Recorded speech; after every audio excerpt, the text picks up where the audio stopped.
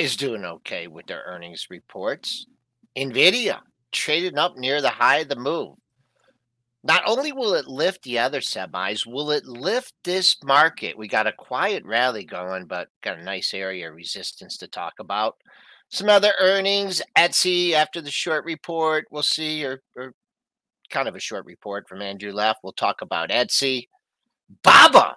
Baba comes alive. China, can that ignite the market a little bit too? Catalyst coming out of their earnings as well. We got some economic data at 8:30. Not huge economic data, but be interesting to see what that GDP is. And then Tracy Roniak, Sachs Research. She's going to join us at 8:35 to talk earnings. We got a special host today. He's going to get things started. I'll let you guys guess who that is. Let's get it going.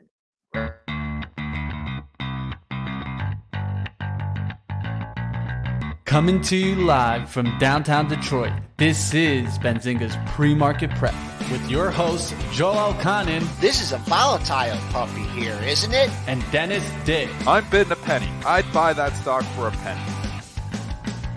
With everything you need to start your trading day.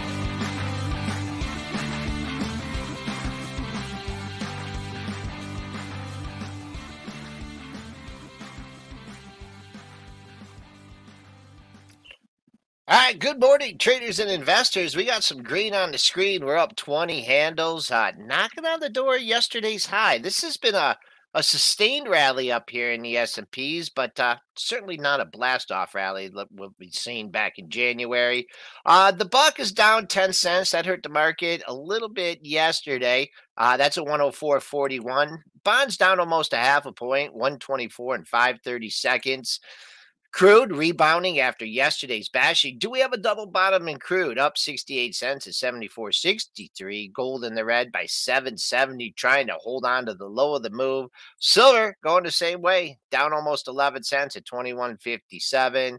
Bitcoin kind of sleepy. That has a pair of lows, perhaps a double bottom on the futures. That's up $150, 24,140. Let's bring in Triple D. Triple D, good morning to you. And what's the words? How do I want to do this? Is like a stubborn rally. I mean, we're up. We made a nice move in the last 10 minutes of the session, right? NVIDIA gives us good numbers. And now we're just hanging. What are you seeing out there? I'm seeing tech rally. Obviously, it got helped a little bit with Palo Alto yesterday. Tech actually didn't have that bad a day. There was some pockets that had a bad day, but there was some pockets of growth stocks. I know ARKK actually closed in the green yesterday. So you're seeing that continued tech. Again, I'm going to keep saying the same thing. I feel like we're just in a trading range here. We're kind of trying to find some support here around the 4,000. NVIDIA definitely helped out. But you look at the report and we've come down a little bit. These numbers didn't blow it away in NVIDIA. They were good enough. So you start to get into the same thing, complacency here, where you get the stocks are coming down. Okay, well, now it's good enough and we'll rally it back up to where it was just a couple of days ago. So I think you just got to keep trading the ranges here. Keep trading the chop. Don't chase moves, and I think you'll be okay. All right, let's bring in Aaron Bree, sitting in for Mitch Hoach today in the world headquarters. Young Aaron, how you doing today? I am good, Mr. Elkanin. How are you doing? We're doing good. We're doing good. So why don't you just lay those NVIDIA numbers on us? We'll look at the technicals, and then we'll look how the other semis are trading. Yeah, let's do it. I got to pull them up real quick. I was looking at Baba's, which also reported this morning. I know we'll get to that in a little bit. Also, a lot of upgrades coming from NVIDIA after the numbers came out. Of course. Thank you. Yeah, very much. It's so funny, right? As soon as the company reports a good quarter, it goes up 10%. Then you see, I'm looking at it right now. It's Oppenheimer, JP Morgan, it maintains overweight, all coming in Lemmings. After the fact. So NVIDIA's Q1 revenue was $6.5 billion versus $6.33. So like Dennis said, just a slight beat. And a lot of the buzz that everyone's talking about right now with, the stock up now, 8-10%. People are talking about NVIDIA's AI licensing business about to come out. And to me, it's more of what we've seen the past month, really, since ChatGPT's come out. It's like these stocks are really running on this AI news. To me, I think you take the AI component out of it. The stock with NVIDIA is still up today, but I don't know if it's up 10%. It seems like that's what a lot of people are real jazzed about right now. I mean, they just want an excuse to buy this stock, and we can look, at the multiple, and it's insane what they're paying for this multiple. But they've always paid a higher multiple for NVIDIA there. It was probably insane to get down to a multiple of 26 or 27 when this thing got down to about $108. So again, we're just not in this market where it's paying to chase moves. Look at Baidu yesterday. If you just want to, look at what goes back, and they didn't all. Palo Alto held up. But Baidu immediately giving it all back. I mean, it opened at the high tick and then closed red on the day. So, there is pockets, and again, we can go and look, what happened with Walmart. It gave a lot of it back after, having a nice run. Deere is starting to leak a little bit here after popping up here. It's not always on the first day, but it seems like that eventually they start to leak here again. We're just in this market where you take the gains when you got them and the market takes them for you. I got to keep sticking with that theme. Yeah, I would just say, I'm just going, Dennis loves one number and one number only, and that is 230. I mean, look at that. We knocked on the door 3-4 times earlier in the month. The pre-market, it's just been a sustained bid in the stock, really, after hours, also at the 4 a.m. open. So I just would use that as your swing number. That's a good target for me on the upside. It's a huge number. Just traders out there, you blow through 230, you go 231, 231 and a half, maybe 232. Be careful if it comes back down to that. This is what do they do? Yep. And nothing is guaranteed in the stock market, but when it comes this high, you almost think they want to go up there and make a new high tick just to bring people in. They rarely just go on the earnings and they go right to that price. Right off the hop, they can. But once you get, and the stocks trade up here for a bit, and obviously we've traded up here for a lot of hours now, the entire pre-market session, most of the after-hour session, you almost think that they're going to want to make a new high here, 231, 232, ticket, bring some people in. Oh, here's the breakout. Let's buy the breakout. And that's not working and been working for the last year and a half. And then, eventually they bring it back in. And maybe it goes to 235. Maybe it goes to 236. I think eventually you're going to get another shot here. I just don't think we're in this environment where we have to chase price. The analysts obviously disagree with me because they're all chasing price here this morning. Yeah, I see Jaeger in the chat saying the entire NVIDIA call, AI.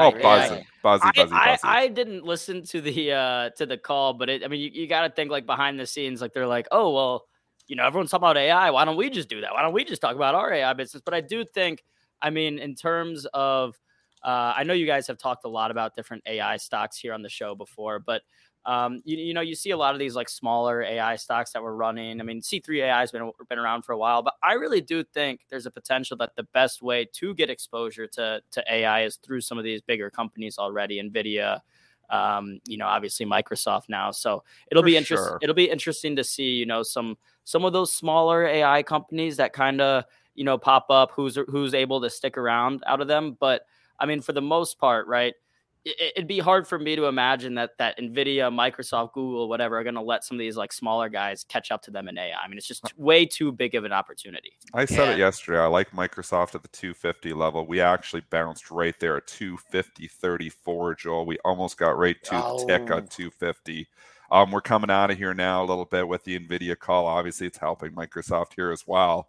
So I think you got a number there on Microsoft. I think it's 250. Again, it's not going in the long-term portfolio because I don't like the 26 valuation. But from a trading perspective, I kind of like it here at the 250. I have no position in it, but I like it here just at that 250 level. And I like the thought process of what you're talking about, Aaron, is, here we are. You have that whole big run-up on the chat GPT, and then in 4 days, you give it all back. You've come to where you broke out from. So it's almost like you're getting the chat GPT for free from a trading perspective here, because this is where it was before we even started talking about chat GPT. Yeah, that's traded up 68 cents. Just real quick, AMD, let's just look at the sympathy plays out there. AMD up $3 on this. Real quickly, I'd give you a target on this one. Oh, wow, we got up to 89 in AMD. And then yesterday, didn't quite fill the gap.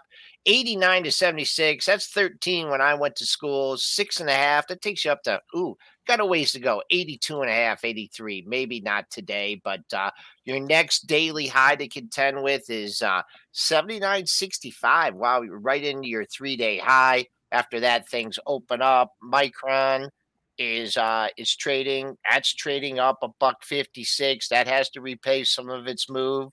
AVGO, bad day yesterday, getting a boost off it as well today. But I saw a new one today, Dennis. I saw What's a new that? AI stock. What do you got? LUNR. How did we miss this? Intuitive Machines. Is that the greatest name ever? Look at this thing. Well, obviously this has been having to move for 4 or 5 days. So was this a SPAC? I don't Wait, know. it went up 100% yesterday, Dennis? Or Well, I'm looking at it 10, 10, 10, and I saw this thing hitting the filter, but I didn't bother to look at it because I don't know the ticker symbol. Was this a SPAC? In the chat, tell me if this was a SPAC. it looks like whenever it. you see them all trading at $10, it looks to me like it was a SPAC. Yep, Zoltan. Thank you, Zoltan. Yeah, saying yes, it was a SPAC. Obviously, let's look to the because I haven't been following this story whatsoever, and I don't look at SPACs anymore because usually they don't move. But in this case, obviously, must have had some deal with some AI company, and the buzz, you can't stop the buzz. So let's go look at the day it broke out here, Aaron. If we go back to February 15th, I'm going into the Pro right now, trusty Benzinga Pro. Let's go see what they were doing here. Well, there's a statement, which I'm not going to read. It looks like they must have announced some type of a deal or something here. Yeah, it went from I see on Wednesday. You got to read the statement. We got to jump in. Joel threw us under the bus on this one, going right off the grid here, so we didn't do any research on this ahead of time. It just popped up. That day it went from 1274 to 4477. I think that was Thursday the 16th. Intuitive Machines, LUNR stock skyrockets following SPAC merger. So it seems like the deal was, or that the actual merger was finalized or announced last Thursday, and the stock went up 160%. But it looks like it's running still. I mean, it's up pre-market again, another 14% up to 94. I don't know about you guys. Because you guys are more the traders, and I do want to say, like when I talk about when I was talking about the AI stocks and stuff, like I tend to have a more long term perspective. I'm only 25 right now. I'm just adding stuff that I like in my long term portfolio. But from a trading perspective, like I wouldn't chase this up here. I mean, I wouldn't. And I sure as hell wouldn't add it to my long term portfolios at $100. So I don't know what I would do with it. You wouldn't do anything with it. And this is why when I see this stuff, I just ignore it because one, it's gambling because you don't know where these things are going to go. I guess if you pick it up at 10 and it's going to 10:30 and you think it's going to go from that point in time, but almost always, nothing is 100%. But I'm going to say in the majority of cases here, when these SPACs go from 10 to 100, eventually when you look back at them 6 months from now, they've leaked away most of those gains. So chasing here is a very good way to lose money. Now, again, I don't short these things because who the hell knows? It's another way to lose money. You could go at 20 and you're like, well, this is stupid. And you're shorting at 20 and now you're looking at 80 and you're just getting destroyed. So this type of stuff, you just got to stay away from. Obviously, it's disconnected from all fundamentals, just trades on hype. And you have these storied stocks. These have always existed. I mean, Reddit and social media takes a lot of credit for all this. But even back in our day, Joel, there was always some storied stock. What was the rumor mill back in the day? Before we go, so let's just stop and forget. Social media didn't exist back in Joel's early days. I know what it didn't exist in my days either. I started in 1999. Joel started back in 86. So what was the rumor mill that would make these little small caps or smaller stocks just skyrocket back then? Where did we get them from? Email newsletters. Well, that was in the 90s.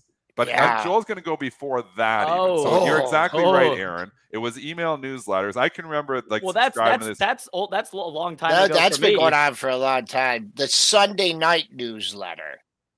Sunday night newsletter. Who wrote that? No. I mean, I don't know if that was the exact name, but I mean, that was the time to put. A lot of them would come out, and that would be the time, right? Because the people, or you send it out Friday night, and then people think about it the entire weekend. But no, I mean, I think the newsletters. I mean, before that, I mean, just the good old fashioned, insiders and the boys. But anyways, I just going back. I'm sorry about that tangent on one more. I want to go on the tangent again because it's just fun. Who was that trader in the Bright office that subscribed to all these newsletters? It sat when I started in 1999. There was this trader, and he came from the floor. And he subscribed, Aaron, to all these email newsletters. And what he would do, and he was really good at it, he'd get to his desk really early before everybody else, and he's trying to buy these things in the pre-market to try. And again, now the algos are all over that, but back then there was no algos. There were very few algos. So he'd be in the pre-market trying to buy all these up because he knew at 9:30 when the majority of market participants, because a lot of retail couldn't trade pre-market then, that they would pop up. And he'd make like $10,000 a lot of mornings just getting ahead on these newsletter trades. And again, you can't do it now because the algos are all over it. But what was his name? Where did he sit? Don't say his last name. Some people in the chat are saying Barron's. They would get good recalls from. But I just want to say, I mean, Dennis, you're saying like you can't say anything's 100%. I feel very confident, right? This lunar stock's going to come down a lot. I just don't know. Yes. I just don't know if it's going to be right now at 100, at 120, at 150, and I don't really feel like trying to guess that right now. So I'm fine just kind of going hands off on it. Sorry, Joel, what were you going to say? Dennis, where did he sit? Do you remember where he sat? I sat in the very corner. You put me in the corner because I was the punk kid and you didn't like me very much. And then the Radar sat beside me. Radar sat beside me, and then we had another guy who just traded Amazon. And this is fun to like get you a feel for the bright trading office in Detroit. The other guy just traded Amazon. It's Todd, I think. Todd. And he was a fabulous Amazon trader. Amazon, you think things are volatile now. Back in like 1999 and 2000, Amazon would move around 20% a day. And he would just sit there and he'd be taking heat. He'd be down 5, 6, 10% this, and then would just come back in the afternoon and Todd would just make money. And then there was the next guy, Donnie. Was it Donnie? Yeah, actually, Donnie, I don't remember his last name, but he killed it on those newsletters. See, everybody had their little niche. Like I was trading filters and looking for big bids and doing tape reading. Radar was chasing everything. And then there was Todd, who was just trading Amazon. And then Donnie was a newsletter guy, and he tried to subscribe to these newsletters, and he tried to get them as quickly as he possibly could because he knew the retail mob would come in at 9:30 and pop all these things up. And he did really good with that. So. Yeah, I was talking to one of my oldie buddies yesterday, and I got Donnie's number. So I don't know if I could get him. He's an excellent trader. Yeah. He came from the floor, didn't he? He came from Oldie. Yeah. Oh, he's oldie too. Yeah, one of the oldie traders. Market maker. Yeah, one of the market makers. But okay, so let's move on from that tangent. Our first tangent with Aaron. Get used to it. So Joel, I know we're about to get into BABA and China stocks, right? Is that where we're going? BABA, yep. Okay, but before I was gonna see if I have permission to take us on a 1 minute thing real quick, just because I saw something in the chat and I'm curious your guys' opinion because you guys are way better at looking at the charts than I am. Can we pull up the UNG? Someone was talking about natty gas, and the chart to me is just crazy right now. I want to spend 60 seconds on this before we get to BABA. I mean, everyone's been trying to pick a bottom in this. The Ukrainian war, this was supposed to go to $50. It hasn't. Murdered. I mean, I long term for me, I would not buy natty gas UNG until I had a green candle on a monthly. You can't buy this long term though, and that's the other thing too is you can't stick these vehicles in your long term portfolios because the rolls, because they're always rolling over, just kill you. And if you look long term, they just continue to leak lower. So these are tough long term vehicles. If you want to be long natural gas, you got to be long the natural gas producers. You got to be long, the companies that are out there. Not the actual UNG. UNG is a trading vehicle. You stick this in your long-term portfolio, you are bound to lose. I mean, there's periods of time where it goes up for sure. But you got a 10-year time horizon, you're sticking UNG, you're probably going to lose because it's a simple cost to carry in this thing. So, it continues to roll. They buy the next month, and they're always selling the front month because they don't want to take, physical possession. And they're always doing that roll, and that roll costs money. There's cost of carry costs here. Same thing with the USO. It's the same thing. These are good trading vehicles, but long term they tend to deteriorate just because of that roll. Show that chart again on the USO. Show that chart again because people don't realize. This is the USO. Yeah, what's the high? Oh man, over 900 almost. So you think about it. Oil is not that far, 50% off all-time highs. I think we're at to 147. But here you have the vehicle, and this just shows you how much you lose over the course of time owning a vehicle like this. You don't want to own vehicles. These are trading vehicles. They're fine for trading. I trade it all the time. Short-term trading, they're good hedges. You can do, whatever you want with them. But long-term, you should not be investing in these things because long-term, they continue to leak. Put UNG back up there because we're teaching something here right now. Because a lot of people, I'm learning a lot. I hope people look at the UNG. What's the all-time high on that thing? Or what's the high from now? Maybe not even all-time high. What is that? 2009, 2010? Yeah. What's the high? 2044. $2,000. Now it's $7. You see, even though natural gas probably over that time frame is not nearly down that much, the continue rolls, the way these are structured, continue to leak out leak out that little bit of premium you're always paying. They're buying the next month and they're selling the front month, and they continue to do that. And that structure continues to cost money. It's cost of carry is what it is, not long-term investing vehicles. So again, now continue to your technicals, because I'm just saying don't put them in their long-term portfolio. They're not good ideas.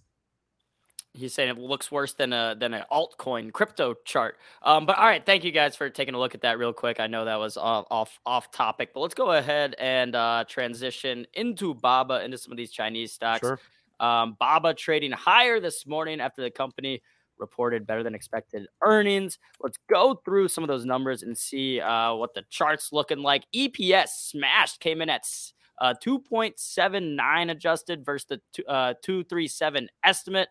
Sales at 35.9 billion versus 35.7 billion. So slight beat on the sales, but that strong EPS beat. Stock trading up, of course, about 6% this morning, above $100. I mean, this thing was what this thing get down to $60 a couple months ago in October? No, it got into the 50s, didn't it? Into the 50s. That's like almost an all-time low. They've grown the earnings like crazy, and the stock almost hit an all-time low when China was basically uninvestable. And I'm still not sure with the geopolitical risk if I want to invest in China. But I'll tell you, the forward PE on Alibaba right now is 10. I mean, if you think it's safe to invest in China, this is a nice pullback here. Now, again, it's up $6. It would have been good to talk about it yesterday ahead of the rally, but 120 down to 100. I mean, the 90 area would have been nice, but now you're rallying up. But on dips here, if you think China's investable, and I have very little money in China now because I'm really still concerned about the geopolitical risk. I wouldn't want them if they're ever do invade Taiwan. Then all of a sudden they're going to be like, the Russian situation going on here. And, you saw what happened with those markets. So I'm scared to invest in China for those reasons. But I will tell you that this stock is dirt cheap from a PE multiple. So if you think that, we're going to repair our relations with China from a geopolitical perspective, then the stock is cheap. If you don't mind, Dennis, me just kind of playing devil's advocate there, and kind of why I would be okay with investing in China. As far as I know, China is still our biggest business partner in terms of other countries between the U.S. and China. Any type of, you're saying we're going to rebuild. I mean, that business relationship hasn't deteriorated. Some things may have, there might be some more kind of like squabbling going on. But in terms of our business relationship, that hasn't changed. And if that does, if we pull out all manufacturing, whatever, or we stop bringing stuff in from China, we stop manufacturing there, like that would have a significant impact on our economy as well, a negative impact, at least in the short term. I know a lot of people, we are bringing more production back because COVID kind of exposed that having basically all of our production, especially for like medical stuff, is actually a big national security issue to be that reliant on outside supply chains. But I still think like something drastic would have to change. And if we've been doing business, if China's been our biggest business partner for the past 30 years, I'm not in the camp that I think that's going to go ahead and I'm going to wake up and that's going to change tomorrow. I mean, I know the Taiwan thing is the biggest risk, but even that, I don't see that happening like anytime soon, just because I think even China knows that could really be the catalyst for like, Russia, Ukraine, it was a big deal. And people talked about that maybe being the start of like a bigger war. But I think China, Taiwan could potentially be an even bigger deal than that. So I just don't like if there's like this huge big thing that could happen to change everything or just stay the same. I'm more in the camp that I think things will stay the same rather than some huge change happening in the next like year or two.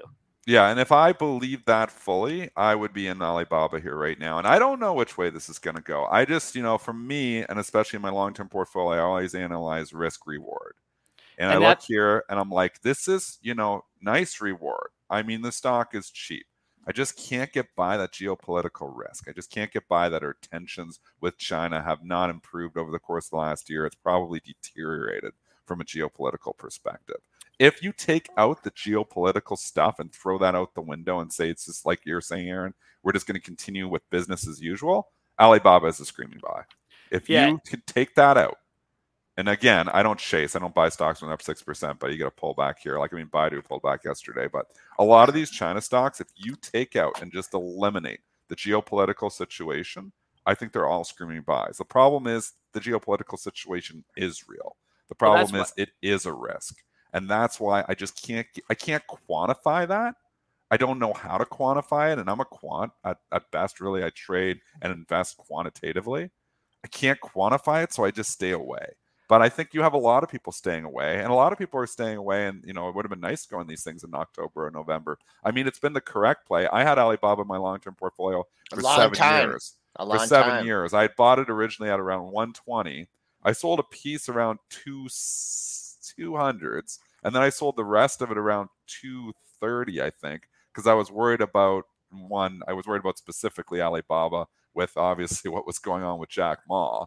But, the second thing is, there was geopolitical tensions that were already growing back then. I took a lot of heat when I sold that stock. People were like, man, why are you selling Alibaba 230, 240? I'm like, I get it. The P's fairly cheap here now, but I just can't quantify all these other risks. I'm glad I did. It's down here at $100 here now. But now looking at it here, I mean, there's the potential for a lot of profits here if you can eliminate that geopolitical risk. Yeah, which is going to be nearly impossible to do. Nearly impossible. Well, if you said, okay, like with all the numbers, PE, BABA should be trading at, I don't know, just throw out a number, say like 200, and it's at 94 right now. You can say, okay, these geopolitical risks are being priced in. Oh, totally. Basically 50% from where it would be trading at.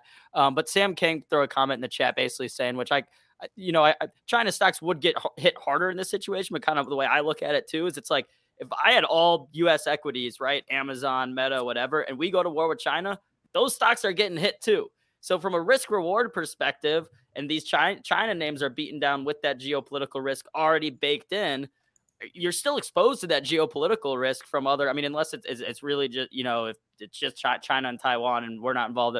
So obviously the Chinese stocks would get hit way harder in that situation. Yeah. But I do think, right, bad news for our economy, bad news for our equities as well, if there is some big fallout with China, which is why I don't see it as some huge possibility next year. I mean, if we go to a war with China. Hey, Dennis, 828. Yeah, I'm going to go It's wide. 828. We got GDP coming up. We also have jobless claims coming. Those are not the biggest numbers. 2 numbers on BABA. I'd be a buyer at 90. That's half of the rally that you had. And good level. Yep. And then 120. I mean, I can't really stick a good number out there. That 120 is major. That's major on the monthlies. But we got some numbers coming up. We're knocking on the door of yesterday's high. And this is, this is where the bulls can assert some control. Your pre-market high stands at 23.50. Wednesday's high was 25. NVDA over 30 has given us the boost here. So that's what I'd be looking for. I would absolutely not want to be short this market if we take out Wednesday's high at 225. Aaron, you got the number? You got any preview numbers, or are we just going to go off the price action? We're going to go off the numbers. So the forecast for initial jobless claims is 197,000. That would be a 3,000 increase. It was 194,000 last week. So we want to see, I mean, from a market perspective, I think we want to see the jobless claims go higher because people will be like, oh, that means the Fed will have to cut. And then of course for the GDP, the estimate is 2.9% for the Q4. I mean, that's a huge quarter, right? I think dips get bought, is what I'll say before it. If we get a significant dip, I think it gets bought. Okay. All right. And that would be, I got your dip buying area of, if you're brave on a quick spike, 14.25. Let's see if we get there. We're bouncing around. The algos are keeping a pretty tight range. You did have a spike up to 24.50. And I mentioned that 25 number, folks. And that so far in the first attempt, it was turned back at yesterday's high. But there's still a bid here. Bids are weakening. Bids are falling. We're going to look at mid-range on the session here at 14.25. We could be there momentarily. Trading 15. So right now, that initial pop is running into problems at yesterday's high.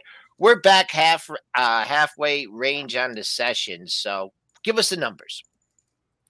Let's see. We got to go to our trusty Benzinga Pro.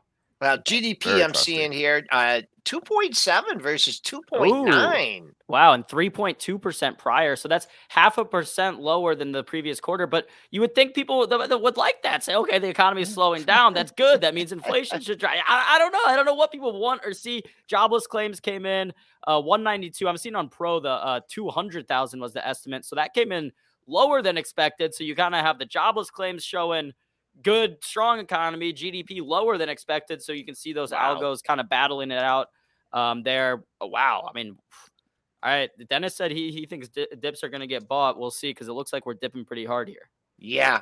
As I mentioned, you just missed yesterday's high, so keep an eye on that, folks. Moving forward with potential double top right now. Trying now holding here mid-range on the session. We did get a little bit 40-12. So right now, very orderly market here from what I could see. I mean, you got the pop, it was sold, and you got a dip. And right now there's bids out here.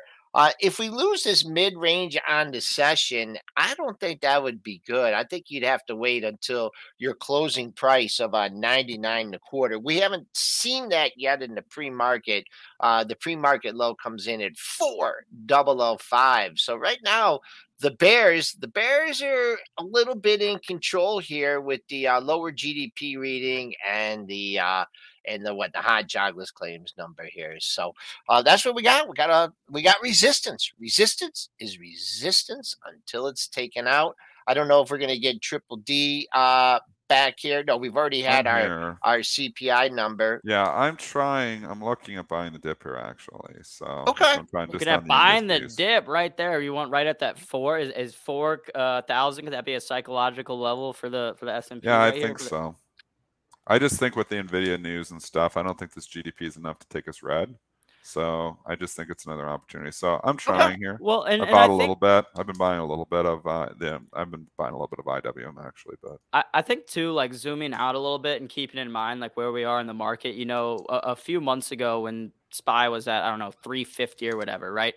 Everyone and their mom was talking about this big recession that was coming. It wasn't even a question of if we were going to get a recession. It was just how long is it going to last? How bad is it going to be? Right? It was every single bank, whatever, we're saying we were going to have this recession. We kept getting these good economic numbers and people basically saying, wow, how is the economy holding up despite the fact that we're racking up interest rates? So then the market started coming back. Hey, maybe we're going to avoid this recession. And now we're going back down again. And I don't know why. Like, I understand we got probably too extended too quickly. But, okay, so now the Fed's going to have to keep rates a little bit higher for longer. Haven't we proven that these companies can handle that for at least a little bit? I think it's we went too far too fast, and now I'm getting close to thinking we're going too far back down again, and I want to start buying again. I think you're right here, Aaron. I just think we're going to be in this choppy range here for a bit. I think the economic numbers are wishy-washy. They really have. Initial job between 192 versus 197.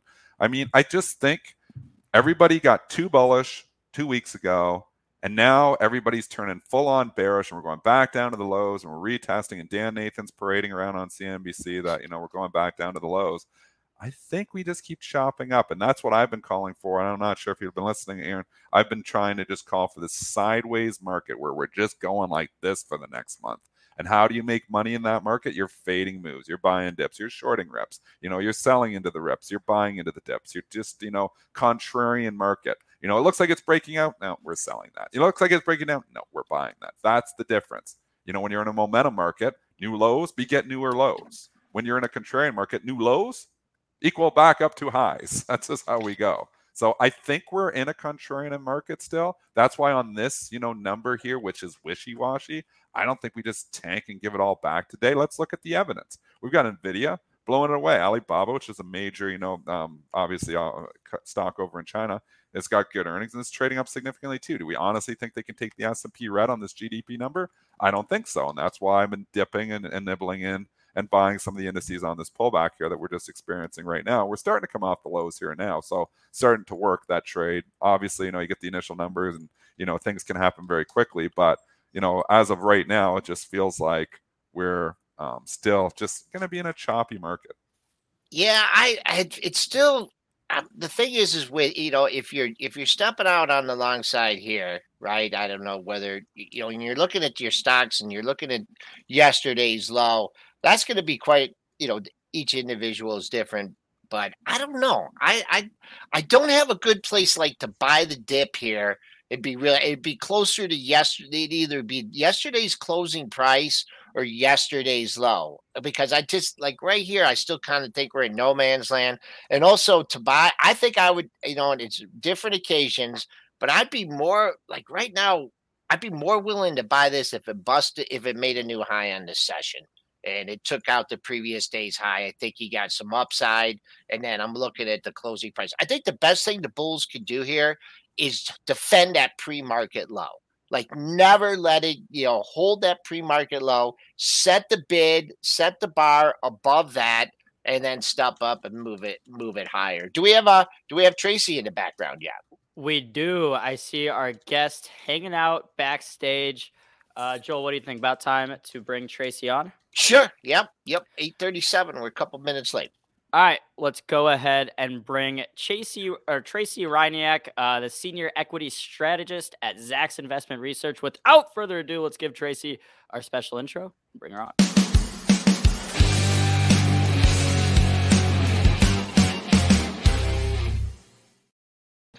Hello, Tracy. Hi. I don't think I've ever had this special intro before. Is that new? That's dramatic. Yep, they little bells and whistles and to spruce things up a little bit. Now I know you were on last time and you had a Michigan shirt on and I wasn't here. Have you been on since then? No. I apologize. You wore a Michigan shirt and I wasn't there that day. So but maybe that turned out to be the curse. Maybe I need to not wear it because it was not a good outcome. Okay. Superstition, that's in the markets. That's the last time I'm doing that.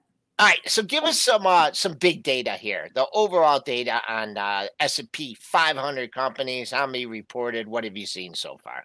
So through yesterday, so this does not include today's, like this morning's reports, we had 429 of the 500 in S&P 500 have reported for fourth quarter now. And taking a look, it's down 5.1. Our estimates and the analysts expected to be down 5.7 when the quarter actually is completed for that quarter. But, that's looking in the rear view mirror. So it is what it is. We all knew that, the earnings were going to come down in Q4. But looking at Q1, expected to be down again about, I think it was 8.5, maybe coming down in Q1 here. Yeah, 8.5. So, but those estimates keep going down because as the companies report, some of them are like, it's not going to be so great, or we're only going to give guidance for Q1 and nothing else because we have no idea. And so the analysts keep adjusting it. And what if you took out energy? Well, energy, the earnings have been much better. So that actually makes it worse. It's going to be down. Do I have it? Oh, 9.6. Yeah, 9.6. Finance is one of the big drags in Q4, which is interesting. I think most people weren't thinking finance with the Fed raising so aggressively, the earnings would be, falling there a bit, but that's going to reverse here in 2023. But a lot of the banks had to put in reserves and get ready for possible losses, the pain that the Fed keeps talking about. So that always impacts the earnings when they got to put in the reserves. So we had some weakness there. Tech actually down 18% in the quarter. So we know, and that's not surprising either because that's where the layoffs and everything has been. So, look where the layoffs are, what industries those are in, and then you can basically match it up with what's happening on the earnings front in those industries because nobody that I know of is laying off in energy. Nobody. So we had lower, earnings weren't that great for the most part. Guidance hasn't been that great. So expectations for Q1 aren't that great. No. And you had a 9% rally in the market in January. What makes sense of it for me, please? Just coming off those lows, really. The new calendar year, we did see this in 2000, 2001. After that sell-off in 2000, people are like, oh, the worst is over. Let's get in. This January was the biggest January rally for the NASDAQ since 2001. The same kind of thing happened. That rally petered out and then, slid into April, basically. So I'm kind of expecting the same. I was listening to you guys talk about how we might be market bound here for a while. That could be true, but I don't think we're going to hold at these levels with what the market is now trading at. The S&P 500 is at 18.5 times for 2023. Those estimates keep coming down, but the market goes up. It's getting more expensive, not cheaper. And I've never really seen a big market rally coming out of a bear at 18 or 19 times on the S&P. So that's my problem with it. Holding. Tracy, so I'm curious. I'm Aaron, by the way. Nice to meet you. Hi. So you mentioned the layoffs in tech, and we obviously, we talk a lot about, Amazon, Meta, Apple, all these big companies, and all of them were laying off a bunch of people, and everyone, I think that went a lot into everyone's sentiment. Basically thinking, okay, we're doing mass layoffs, entering this recession, but then the labor numbers, the jobless claims and everything kept coming in good.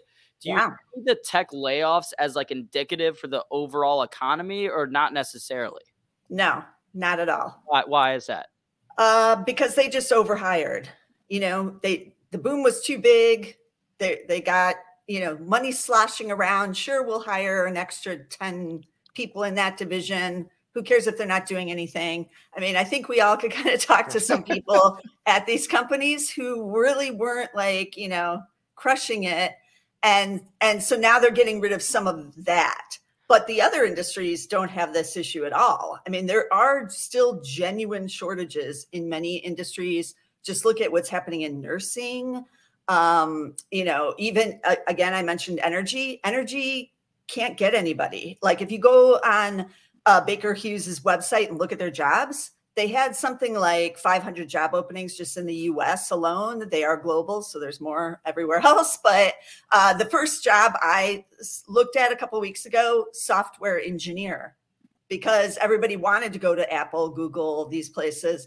Now they're being laid off of there. Some of the talent will be distributed, but there's plenty of industries where there's just those job openings. The baby boomers retiring at 10,000 a day now. And for years, the demographic guys have always been saying, like, we're going to be doomed when the baby boomers finally leave the workforce. And we were like, nah, that, look, it hasn't happened yet, but it does feel like it finally is. That a lot of them stuck around after the Great Recession because their stock portfolios got hit pretty bad. So they stayed in the workforce a little bit longer than they might have otherwise did. And now they're getting out. And we really don't have any solutions to how do we refill these jobs. And then we have some other areas like infrastructure. Nobody really knows how we're going to build all those bridges, really. We really don't have enough people on that end either. So yeah, I think it is much more limited to tech. It's going to be limited to the companies that were like the SPACs, the IPOs, those that didn't go public, but are, VC companies. I've heard some millings about here in Chicago about some of the startups, maybe doing another round of layoffs coming up soon because the money's drying up. And suddenly it does matter, if that person is actually doing anything that you're paying right there. So yeah, tech is going to be the hardest hit. But I do feel like a lot of that talent is going to rotate into these other areas that aren't getting hit as hard. Good for them. It's good for the economy. Suddenly agriculture, healthcare, energy, these other areas that weren't as glamorous as like true tech will get a lot of these people. And I think that's a little conundrum for the Fed, right? Because look at that jobless claim again, 192. That's insane. With all the layoffs we've heard about, they are either aren't filing or they are jettisoning into somewhere new, like fairly quickly. So that's amazing. And it's an interesting statistic. We're on the line with Tracy Riniak. She's a senior equity strategist at Zacks Investment Research. Just going back to the valuations with that January rally. I mean, it got us up to 18.5%, which is, we know, historically high. Zacks consensus is fallen to 215 from 242. Where, in your opinion, do the earnings have to get to before you start doing some serious bottom picking? Well, I'm a little more bearish than some others, and I do think it's going to go under the 200 level before we actually, bottom out, because the Fed's going to have to go probably further than what everybody is assuming. I think it's interesting that basically last year, at the end of last year, there was one analyst, and I can't remember who it is, who was saying, oh, the Fed's going to go to 6. He was kind of like the outlier, and everyone's like, okay, you're kind of crazy. But now I'm hearing a lot more talk about possibly that the Fed is going to have to go to 6. Cool. And so that's going to, it's going to hit, and it's going to bring those valuations down. But, some of them, I don't know. There's still cheap areas. I'm the value stock strategist. Give us a couple. Give us a couple here. Well, energy is still cheap. Still looking at the oil. People don't like it. Energy does look, it's been holding up well while the WTI has come down. If WTI really does break down under the 70 level, and that is where the US, the SPR, they're supposed to be buying there. So it's supposed to put a floor under, but if it does break down under that, I feel the stocks are very weak here, and we could see a further, just bigger breakdown finally in the stocks. But I do think that'll be kind of the bottom in the energy, and it is a good buying opportunity because those earnings are coming down this year off WTI and natural gas coming down. But we don't know what's going to happen by summer, and even coming down off of last year's record year, they're still very attractive here and paying out to the shareholders the big dividends. And so I still in an energy bull, and I know most people hate it. I see you have a couple choices, a couple particular issues that you're looking at. Yeah, I do like. Last year I was big on the producers because they're unhedged. That's where you want to go if crude is over 100. It's not anymore. So the service side, that's really picking up. So I like all the big service guys, Baker Hughes, which is BKR, Schlumberger, SLB. Well, I guess they changed their name now to SLB to appear like less energy-ish, I guess. Halliburton, HAL, all three have great free cash flows. Shares have rallied, still fairly cheap, and they're just seeing the demand. They're drilling more. Guyana, Suriname are the two big areas. Middle East is picked up on capacity. North America, not so much, because our producers are like, we don't trust this rally, and we're not investing in the CapEx yet, but they will. And when they do, even bigger business. So it is one of the industries where earnings in energy are on the rise, are on the service side. So I do like the service. Some of the refiners aren't bad here. And some of the producers, if they come down a little bit more, they'll still be attractive. And I don't mind big oil, but they've had a big run. So it's not as cheap for me like an Exxon or a Chevron. But if we have this breakdown and those stocks do come back down a bit, then I would be a little more interested. Tracy, something I'm curious about, do you think there's a possibility, maybe from retail traders, but maybe also from like institutional and the big guys, that there's really a lot more focus on some of these like value names going into 2023, just from people that have been like burned by big tech names over the past year, saying, okay, I don't want to get into, some high valuation company right now. I'd rather buy something with a low PE. Like, do you think that that's could potentially happen? Well, that was supposed to be happening. Okay. At the end of last year, everyone's like, growth is dead. We have to buy value. And we have seen rallies in a lot of the value stocks. So United Rentals, they're still cheap. They're trading at 11 times. I think they're at all-time highs right now. What's the symbol on that one? URI. That's what I'm going to guess. Okay. And so they, huge beneficiaries of the infrastructure plan, and earnings on the rise there. So people have been piling into some of these types of value stocks. And I still think the rotation will continue into those, and even into, dare I say it, the banks. Who's talking about the banks? Okay. Ever? Why would we? But we're starting to see some new things developing there. I have heard many people recently talking about savings accounts at the banks. That's very helpful for the banks. If I suddenly start putting some of the money I might have put into stocks or even bonds into just a high yield savings account, they'll make money off me doing that. So we are starting to see some of the earnings change on some of the banks, but we need the Fed to keep rates higher for longer for the banks to really pick up momentum. But they've been hated for so long, even longer than energy, I want to say, that some of the banks could see something here. Okay. What about any expensive stocks out there? Any that you're just like, oh my gosh, I can't believe this thing's trading up here? Any expensive stocks you want to mention?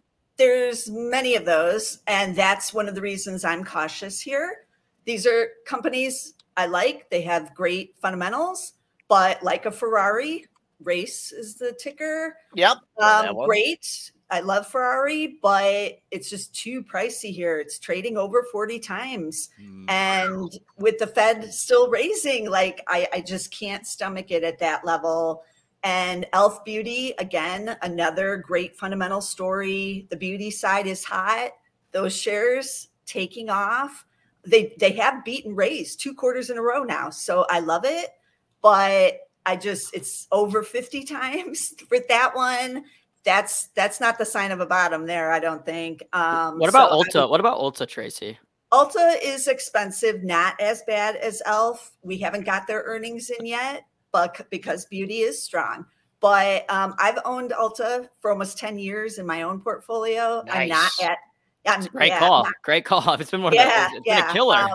I bought in when the last CEO decided to buy some shares, Mary Dillon, 2014. The old insider buy trick. Yeah. Okay. So, I still like Ulta, and I do expect this quarter to be good. I think they report next week, maybe it is. But it is a little pricey here for me as well with what's going on. But I don't think the consumer is going to pull back that much on the beauty side, even in a recession. It's just something there's a lot of ways which Elf Beauty is a beneficiary of because it's on the lower end of the price point. So I can move down. I can go from the higher prestige cosmetic down to the drugstore level point, but I'm still going to go to Ulta to buy it. Okay. All right. We're going up against the clock here. We've been on the line, Tracy Yarniak, Senior Equity Strategist, Sachs Investment Research. Talking a little bit cautious on the market here, Tracy. I really appreciate you coming on today, and talk to you again soon. And we need to beat Rutgers tonight on the road, and that is going to be a tough task. So thanks again, Tracy. Okay. Have a good one. Thank you, Tracy. All right, sustained bid in the S&Ps. We did pull back mid-range on the session. If you took advantage of that 14.25 area, you're looking okay here. A couple points, not blasting out of here. But what is blasting is NVIDIA. It said, see ya at 2:30. The bulls are absolutely relentless in this one. You have pre-market high. We are trading at highs. I would note that one, man. I would just jot down that pre-market high, and I'd say, hey, just keep on going, keep moving that stop up. But what a relentless bid. Almost over 4 million shares have traded in NVIDIA, Dennis. And again, all I do as a trader when I'm trading the indices is I'm looking under the hood all the time. And you look and you're like, well, why are you buying a pullback on the GDP number? I'm like, well, NVIDIA is not going down. NVIDIA is not going down. You think NVIDIA is going to be up 12%? They're bringing this S&P down to the red. I mean, that's why I'm inclined to buy the dip there. So, and again, I'm getting rewarded for it now. We're not too far off from where I was buying. A little bit higher though. It's just such a different kind of rally because you definitely have some people that kind of bought the dip yesterday, right? That they No great levels or anything, but they got a lead in the, there was the last 8-9 minutes is where you had the rally, and they're like, oh, you could feel the offers here. I still think getting through that yesterday's high will be the next burst on the upside.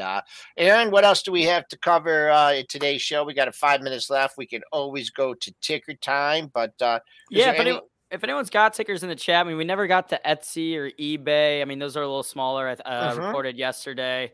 And again, I just want to make a comment. I think it's so funny right now. We're seeing all these upgrades roll in for NVIDIA. I mean, I went to journalism school, and I think I could be an analyst right now for one of these banks. All I got to do is wait for a stock to go up, and then I upgrade it, or I wait for it to go down 20%, and then I downgrade it. I mean, what do these guys do? Well, I mean, a lot, and some of them do some good research, and it is a tough job. I mean, you're always under the scrutiny of us and everyone else here. But yeah, there is a lot of analysts that simply adjust their price targets to where the stock is currently trading because they don't want to look bad. They're upgrading it after the fact. I mean, I call those analysts the lemmings. Some of them, we have some contrarian and obviously some great analysts. We bring in like Michael Pachter, who, sticks to his guns. He doesn't, think about how much heat he took on Netflix all those years. Other analysts are changing their price targets. He doesn't do it. He's like, no, I still don't believe in it, even though I'm way off here. And he admits when he's wrong too. So, we can't just blanket them all and put them all but in the same group, but a lot of them just chase price. And, there's trades off that too, Aaron, like we talk about that. And Kramer even talks about it. You get the stock to have the big move. Well, upgrades are coming tomorrow, probably going to follow through again. So it's just the type of market that we have that, the analysts chase price, and that's not even the top one. It's always been the case. I mean, analysts have always chased price. And I'm kidding around. Obviously, I don't think I could actually, they do a lot of research and stuff. And I read a lot of the research reports, and they're great info. I mean, especially some of the major, if you read some of the reports from like JP Morgan, Morgan Stanley, those are good reports and good information to have. It's just funny when you see the price targets moving as soon as the stocks move. And I also think it's one, it'll be one of those things where one analyst changes the price target and then the next one will, and then the domino starts falling. So it's called the ACP theory, and we talked about this a lot. And I think we named that. This was a while ago, back when Spencer was on the show. There was a point with McDonald's. It just was. I wish I could find it in pro. There was just a like maybe 5 analysts over the course of like 2 weeks, and it just kept on marching the stock up higher and higher. So we got AT&T too. We had something where there was a downgrade, another downgrade, another downgrade, and it was like forever. It felt like one that sticks out to me is during like the COVID markets when everything was running. Morgan Stanley, who I like some big bank when one of the big banks that has like a good reputation, they put out like a crazy price target on Snapchat. It was like $120 or something, and just like looking back on it, I'm like, how could anyone look at Snapchat? I don't know. I guess the times were different. Everyone, the interest rates were at 0 and everyone was buying everything. So maybe that was the realistic price target at the time. But any other stocks, anything we should check out in the last 2 minutes? Let's do we do Etsy? Did we do Etsy? You go back to Etsy real quick. So we got let me read the numbers real quick. Stock is trading. Let's see. All right. So revenue. Q1 revenue at I'm seeing a really wide range here in pro. It says 600 million to 640 versus 620 million estimate. EPS misses the 80-cent estimate, came in at 77 cents. Sales, okay, there we go. Sales beat 807 million versus 750 million. So it looks like a decent report. Not great because you had that slight miss on EPS, but the sales came in higher than expected. How's the stock looking, Joel? Now it's trading up. Wow, this thing got over 140. Holy mackerel, 141 this thing got to. But we've had a little bit of a reset. When I see a stock like this, when I see a move down, I see a gap fill, I'm like, can they get back half of this move? So I'll give you a target here, a potential target. Nothing on the dailies, but 137.50. If you're looking for more on this one ahead of the pre-market high. And then if you get the dailies are nice. Look at that. You had a daily high at 114.16 on the 16th, and they took it through it in the after hours to 141, but that didn't hold. Triple D, any comments on Etsy, or is there another stock you'd like? Citron has been given this one heat here for the last week or so. So, obviously Andrew left. We've had him on the show before too. Does he comes out with them? He does some great research over there. I mean, obviously, there's skepticism toward Andrew's research, but he's right a lot of times too. And he's really been not a fan of Etsy here. I'm not going to fight Andrew on this. The stock's been coming up. I'm more of a seller into the rally. I think you get to the 140. I think got major resistance up there. And just one piece of housekeeping before going here. I just want to wish my father a very happy birthday. He's 72 here today. So happy birthday, Dad. Woo! Yeah. So big fan of the show. He listens faithfully all the time. He doesn't trade stocks, but he listens faithfully. So happy birthday, Dad. And your mom is a very good analyst of the show. She gives some of the best critiques. So, all right, I'm going to sign out here at 9:01. Good call by Triple D on buying the dip there. We just about mid-range on the session. And just reiterating that yesterday's high, 25 even, pre-market high, 24.50. I got nothing. I got all 1 stars, Dennis. If we get through there, I got all 1 stars, and that's going to be up to Monday's intraday high at 56.25, and that just happened to be 2 ticks from Friday in the weekly low. So the bulls got some heavy lifting to do to get up to that area. Another 30 handles that would fit in with the average daily range, and I say, Aaron, pretty good job today, working out of the world headquarters and giving us a good substitute for Mitch today. So happy birthday. Any feedback always appreciated. So okay, all right, we'll check in with you guys later on. Everyone have a good day. Happy birthday to Mr. Dick. Yep. All right, everyone. We'll be live on live trading here in a few minutes. We'll be back on pre-market prep tomorrow morning. Do not go anywhere. Stick around for live trading. All right, it is time for